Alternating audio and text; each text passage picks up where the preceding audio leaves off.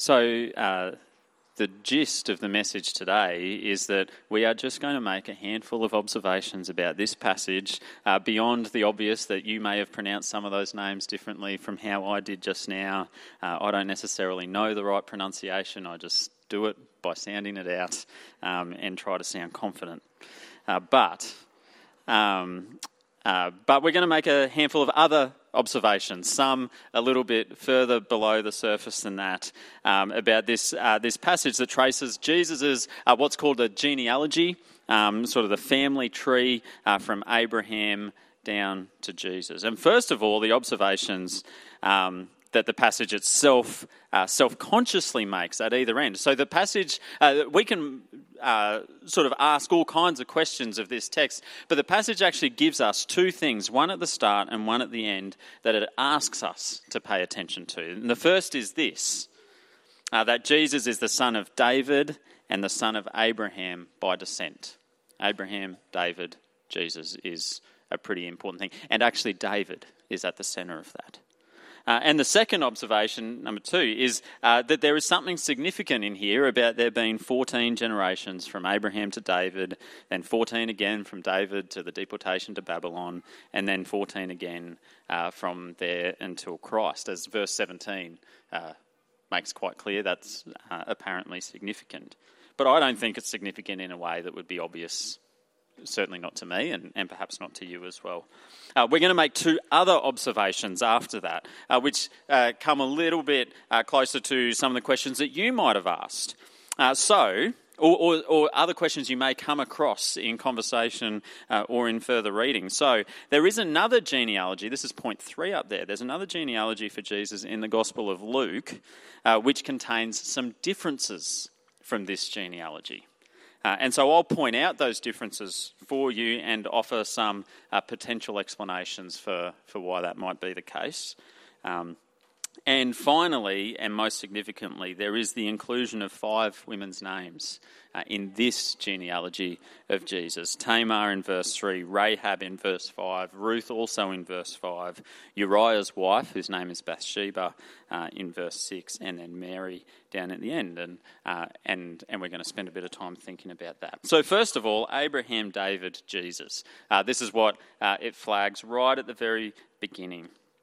If you've done a little bit of Bible reading, then across other parts of the Bible, then the fact that Matthew includes a genealogy or a family tree at the very beginning isn't actually all that surprising. Because the first genealogy in the Bible appears as early as chapter 4 of Genesis. That's chapter 4 of the whole Bible.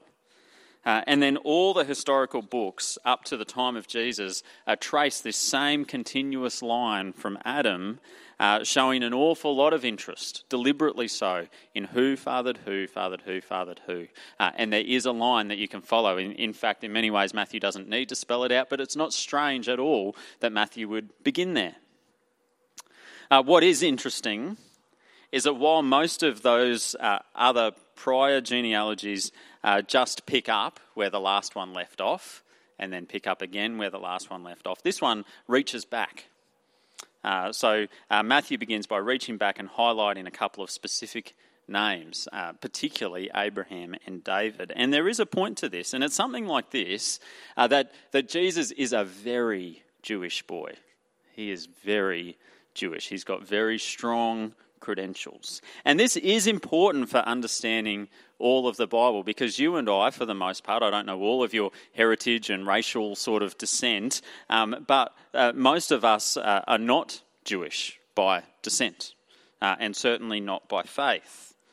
But this is a helpful thing for us modern Australians to appreciate, that the first way to understand Jesus is that he is the saviour of the Jewish people.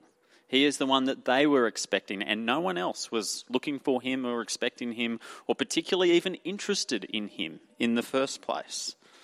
And that is where our interest in him begins to grow, is from a place of coming in as foreigners to paying attention to what is going on with these people who are very excited about this man named Jesus. In the first century, nobody outside the Jewish race would care one speck that Jesus was connected through family to Abraham or to David. in a similar way that none of our neighbours would find that particularly meaningful or probably even very interesting today. I mean, the name David in particular just sounds like it's a regular name, isn't it? So imagine if you're trying to tell your mate that Jesus is one to believe in, that Jesus is fair dinkum, you might have conversations about whether the Bible is scientifically or historically accurate, or whether the Bible presents a compelling philosophical way of viewing the world. You might share a personal testimony about how Jesus saved you from sin or gave your life meaning, but you're probably not going to lead with, Jesus was descended from Abraham, and expect that to mean anything to your friend. But to a first century Jewish audience under Rome's thumb, this was like catnip. This is very fascinating stuff. The two names, Abraham and David, have their own special significance. There's sort of, both of their stories are told in great detail over spans of chapters, but each of them kind of have a thing that we remember. Abraham was a man who represents sort of faith and promise. And David was the king, really the very best king, the king by which all the other kings are measured. And so Abraham is the father of promise. Do you remember, this is one of the first words we get about Abraham in Genesis chapter 12, which we just looked at in terms 2 and 3, I think, here at church.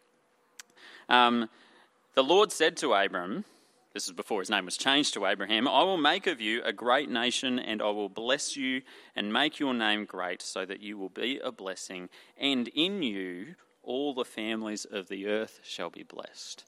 And then that is the framework for understanding the rest of Abraham's life as these things unfold. And it's a way really of understanding the whole rest of Scripture from the life of Abraham on, is that God has set Abraham apart. He has called him out to use this man, to bless this man and bless this man's family, and to through this man and his family bless all the nations and the peoples in the earth. And we're still, as you read on the Bible, you're waiting for this to come to fruition, and you see like little hints, but we're still kind of waiting as we read on. And then there's David. Down the same line, but something like 14 generations later, there's David, who was the king. And he also has a promise that is made to him. 2 Samuel chapter 7. Promise that God made through the prophet to David. When your days are fulfilled and you lie down with your fathers, I will raise up your offspring after you, and who shall come from your body, and I will establish his kingdom. Does it feel a little bit like I will bless you and those who come from you? He shall build a house for my name, and I will establish the throne of his kingdom forever. Now, between Abraham and David and Jesus, just in the book of, in Matthew chapter 1, there's about 40 other names. And none of them are the Messiah or the Christ. But at least there is hope. We're following this line, looking for the one. And with it being 14 whole generations since what the passage calls the deportation to Babylon, as in since Israel has last had one of their own kings on their throne, time is overdue for this king that they're looking for. You might even say the time is ripe. So let's look then at this 14. Do you remember that last verse of today's reading? I've got it up here. Matthew 1 verse 17, all the generations from Abraham to David were 14 generations, and from David to the deportation to Babylon, 14 generations, and from the deportation to Babylon to the Christ, 14 generations. Well, there's a lot of interesting things about this. The very fact that the author finds this numerical symmetry noteworthy is, I think, interesting. He pauses, and so we should pause too, and I think we naturally and instinctively do. And why is he pointing this out? And he doesn't explain why. There's also the fact that if you actually count the names, it's not exactly 14 every time. There's 14 names in the first block, then 15 names from David to the deportation, and then back to 14 names again in the last block. What is going on? There's also the fact that if you place this genealogy alongside the other genealogies in the Old Testament and read them together, you can see that here and there Matthew has actually skipped a generation or two he's kind of cooking the books, fudging the numbers a bit to get it to 14 or near enough too. And then why on earth 14? Why? There are other symbolically significant numbers in the Bible, 3, 7, 40, to name a few. Or they're the big players anyway. 14 isn't one of them. What's the answer to the puzzle? And I've done a bit of reading, but I'm not going to share everything I've read. I'll boil it down to this, that although Matthew makes the observation in verse 17 and points out that this is an interesting thing, there's a symmetry to 14, 14, 14, and although he even shaves a bit off the edges to make it fit, and he pauses specifically to point it out in verse 17, he doesn't really hang anything off of it. Do you see? He kind of points it out and doesn't say, therefore, this is proof of anything in particular. It's as if he's pointing it out and saying, isn't that interesting? Isn't it kind of even beautiful? And isn't beauty in itself, in a way, to a point, a little bit compelling? It kind of is when things just fit and come together. By the way, his difference in numbering, 14, 15, which he calls 14, and then 14 again, that's actually reasonably permissible in the Jewish numbering system. Sometimes they counted inclusively and sometimes they didn't. And so it's not really that much of a fudging of the numbers. The fact that he skips a couple of generations, again, to his Jewish audience, reasonably conventional. But it is interesting that he's deliberately tried to make this number 14 fit. But I think his final observation is simply something like this. There's a sort of a neatness about it, isn't there? Or as I said earlier, I think he might be even saying there's a sort of a ripeness about it. The wait for the Davidic king has been long, and could this be the end? The time seems right, or about right. But then his arguments really for Jesus being the Christ hang on an awful lot more than off just 14, 14, 14. And he becomes very convincing as he makes his point further on. I know we're doing just a little bit of head learning, but I think this is helpful stuff to think about. Matthew versus Luke. So the third point down, there is a difference between this genealogy in Matthew chapter 1 and the one that you find towards the end of Luke chapter 3. And there's a few differences. One of them is quite simple. While Matthew starts back in the past and tells the story forwards to Jesus, Luke starts with Jesus and works his way back. That's not a big difference. There's another difference is that while Matthew starts back with Abraham, Luke, when he travels back, goes all the way back to Adam, the Son of God. And then there's this other difference that between David and Jesus, Matthew and Luke feature a completely different set of names. And that's a lot. It's not just one or two names. You can't just explain it away by saying, oh, this one might have been a nickname here, but all the rest add up. It's a completely different set. Sometimes people will point these things out as a contradiction, and it's fair to ask that question. Sometimes a difference is so small that you can barely call it a contradiction. It might just be a change of emphasis or a misunderstanding or some other watertight explanation. But sometimes the difference is massive, like this, and it's massive.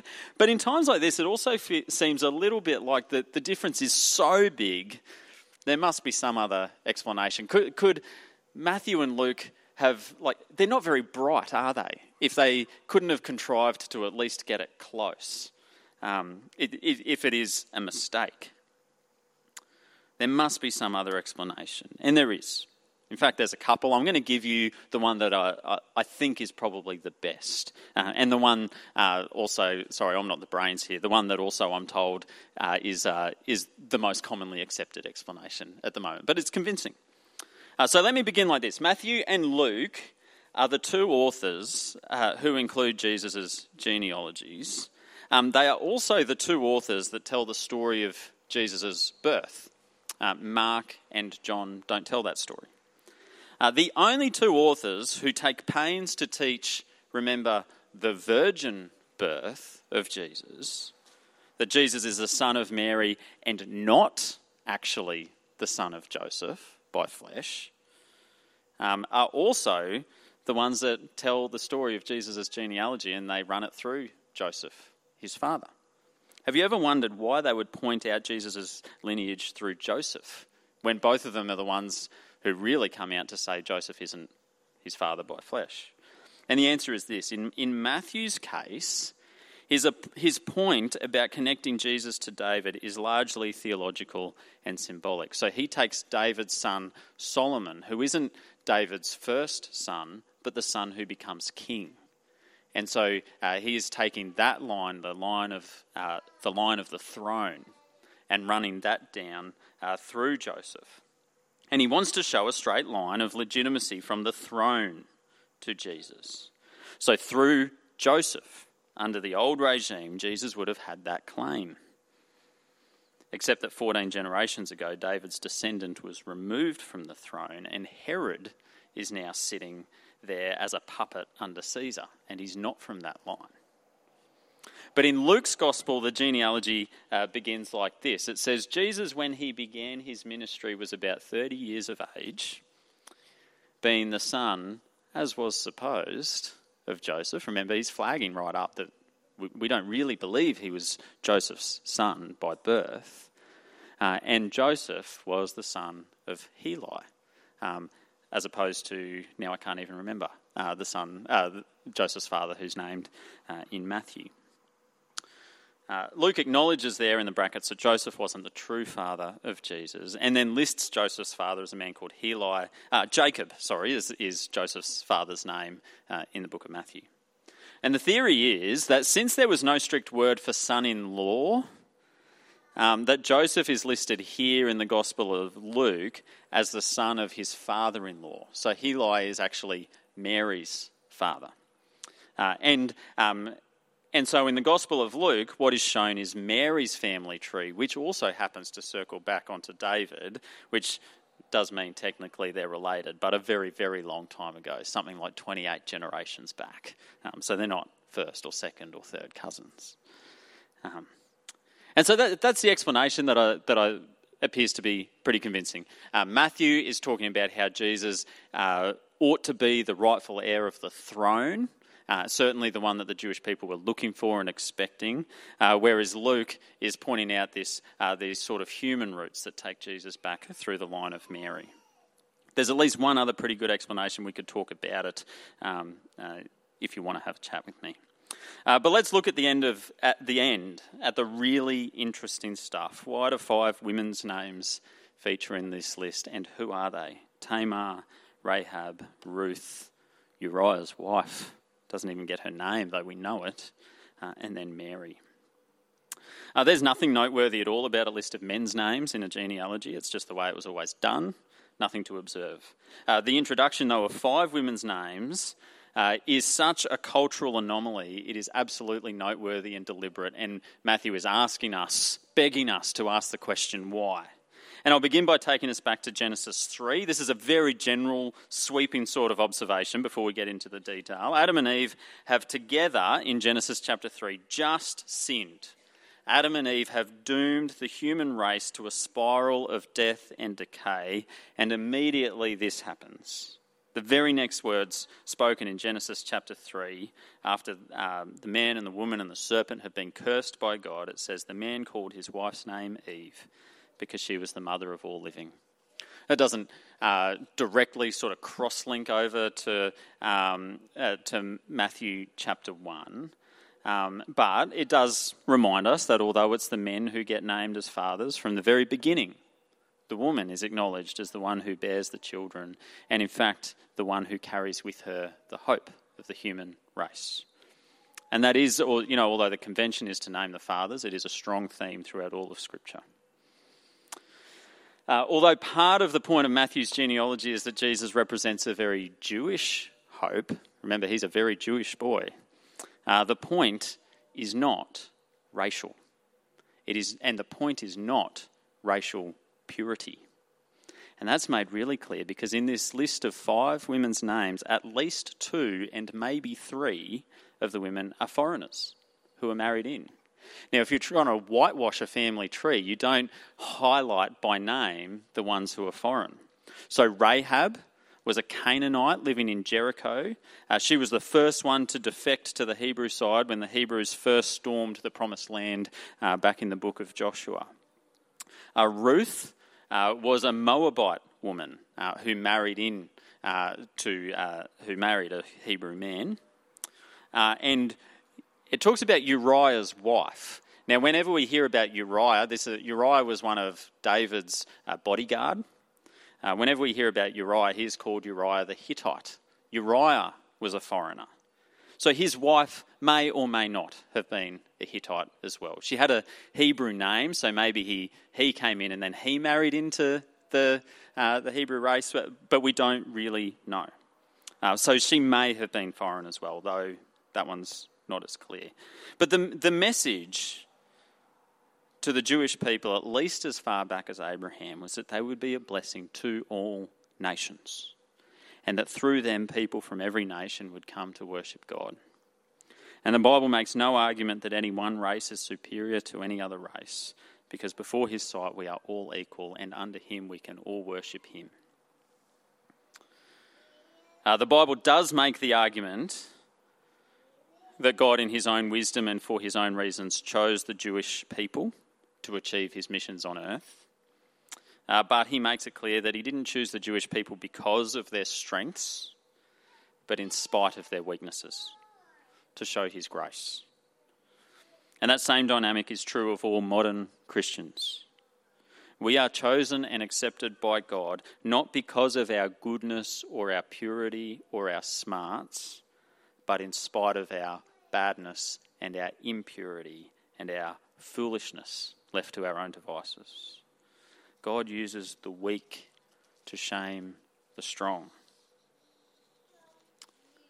And so this isn't a racial thing. In fact, very deliberately, it's not that. But there's something else here too, because each of these women are highlighted for another reason. There's something that they all share in common.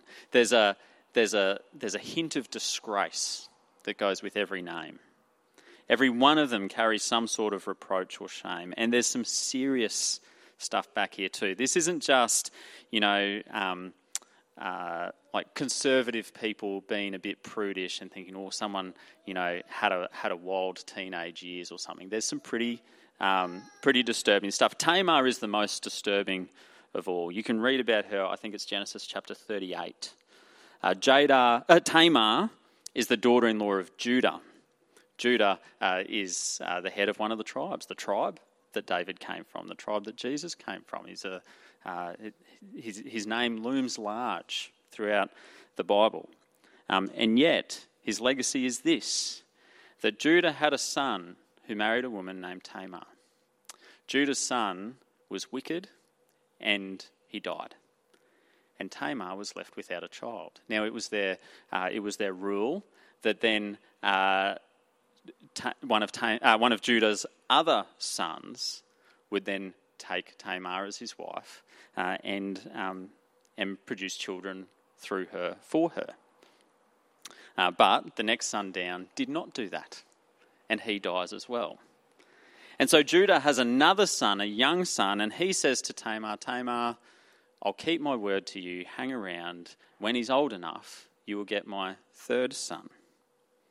And then when he's old enough, Judah does no such thing. And Tamar is left destitute, no child, no support, and hanging onto a promise that's never going to come true, and she can see it. And so here's what Tamar does. When Judah's wife dies, Tamar disguises herself as a prostitute and lingers around on the path where Judah's walking. And Judah sees this prostitute while he's in his grief for his wife, and he takes her and sleeps with her. And he impregnates her. And he doesn't tell anyone about it, but then when she becomes pregnant, she discloses to everyone that the child is Judah's, and he's utterly ashamed, totally embarrassed. But in all of this, although Tamar has done this, morally dubious thing, she's also acted out of necessity, and she's actually insisting on the faithfulness of the man who has owed her all along. And so it's strange for us, and Tamar she's a tricky character for us to get our head around, But this is the name, the first name that's really deliberately listed in the genealogy.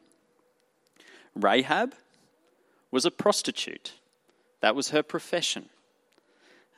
As I said, she was a prostitute in the city of Jericho, and she was before the nation of Israel came into the Promised Land, Rahab defected to them, and she married into them, and she was redeemed.